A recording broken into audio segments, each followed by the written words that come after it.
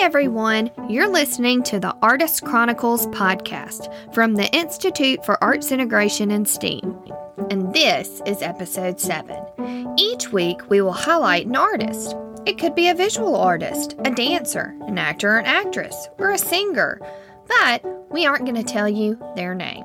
Throughout the podcast, it's your job to listen and to try to figure out who we're talking about. I'm your host, Michelle, and I'm excited to be with you today.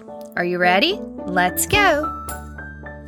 Our story begins on June 10th, 1893 in Wichita, Kansas. A baby girl, the 13th of 13 children, was born to 2 formerly enslaved people. Her mother's name was Susan, and her father, Henry, had served in the Civil War. Although her family was very poor, they were also very tight-knit.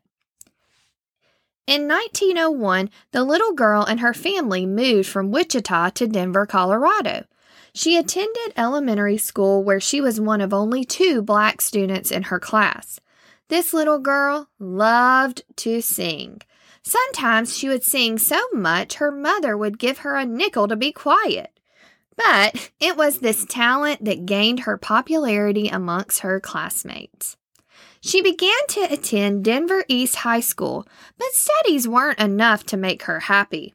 So this talented young woman began to sing, dance, and perform skits professionally in shows as part of a group called the Mighty Minstrels. She and her siblings were groundbreaking entertainers in the Denver area, performing plays and vaudeville revues for the black community there.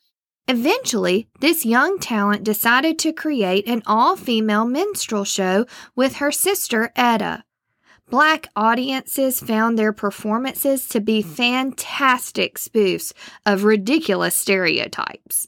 The 1920s saw this young woman travel around taking whatever jobs would help her make ends meet.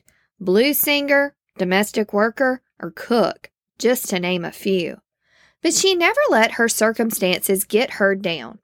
Eventually, she joined the chorus in the Ziegfeld Touring Company of Showboat. But when the stock market crashed in 1929, Ziegfeld was forced to let many of his staff go on the spot, including this dynamic performer. She was left stranded in Milwaukee, Wisconsin, not knowing a soul, but took a job as a restroom attendant at a local nightclub. When all their performers left before closing one night, the young woman volunteered to step in and sing St. Louis blues, and brought down the house.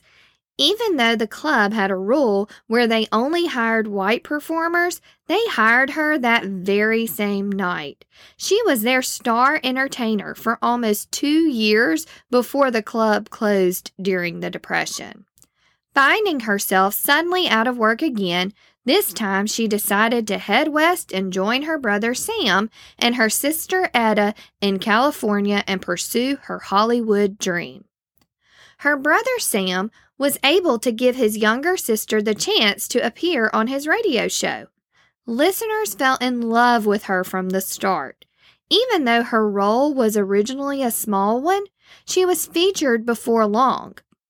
Unfortunately, things went slower for her in the world of films because roles for black actors were so much more sparse. To make ends meet, she continued to have to supplement her income with domestic and attendant jobs.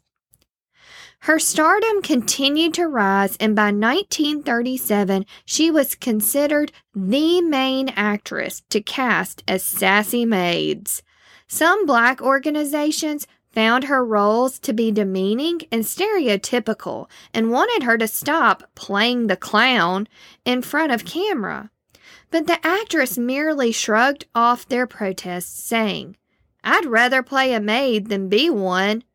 Over the course of her career, she played a domestic role such as a maid or cook in nearly 40 movies. In 1939, she landed a role in a major motion picture that would be the highlight of her career in entertainment, The movie was critically acclaimed, but even though half the cast was comprised of black actors playing enslaved characters, they were not allowed to attend the movie premiere in Georgia. On the night of February 29, 1940, the 12th Academy Awards took place in the banquet room of the Coconut Grove restaurant of the Ambassador Hotel in Los Angeles. When this actress arrived, she and her escort were ushered to the side of the room at a segregated table because the hotel had a strict policy in which no African Americans were allowed. They only allowed this woman in as a favor to her movie producer. That night, the movie she had starred in won 8 Academy Awards. Included in that was a Best Supporting Actress award for this groundbreaking African American actress. During her acceptance speech, she said, "This is one of the happiest moments of my life, and I want to thank each one of you who had a part in selecting me for one of their awards, for your kindness. It has made me feel very, very humble, and I shall always hold it as a beacon for anything that I may be able to do in the future.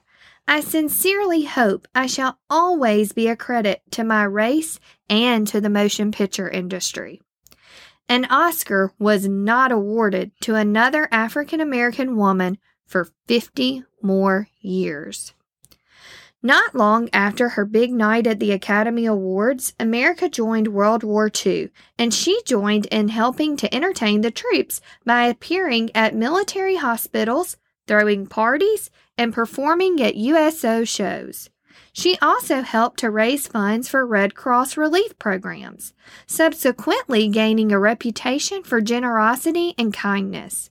During this same period, though, many groups were lobbying Hollywood to end the stereotypical roles in which so many black actors and actresses have become typecast.